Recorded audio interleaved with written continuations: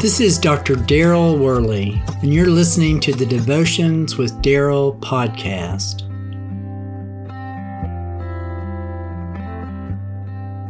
On one occasion, while he was eating with them, he gave them this command: "Do not leave Jerusalem, but wait for the gift my Father promised, which you have heard me speak about." That's Acts chapter 1, verse 4.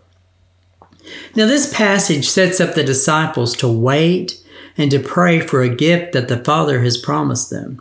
It actually was a time of great uncertainty and transition for them, but they knew that the key to navigating this season was to seek God's guidance and wisdom through prayer. As we read this passage, we're reminded of the power of praying with others. When we come together in prayer, we are united in purpose and in our commitment to seek God's will. We're reminded that we are not alone in our struggles, and that we actually have a community of believers who are supporting us in prayer. Praying with others also brings a sense of accountability and encouragement.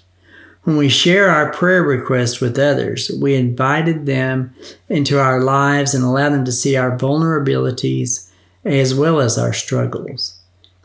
Now, this can be a very humbling experience, but it also opens the door for others to offer their support as well as their encouragement.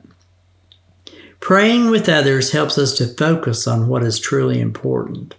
In a world that's so filled with distractions and competing priorities, prayer helps us to center our hearts and minds on God. When we come together in prayer, we're reminded of the things that truly matter: our relationship with God, our relationships with one another, and our commitment to living out God's will within our lives.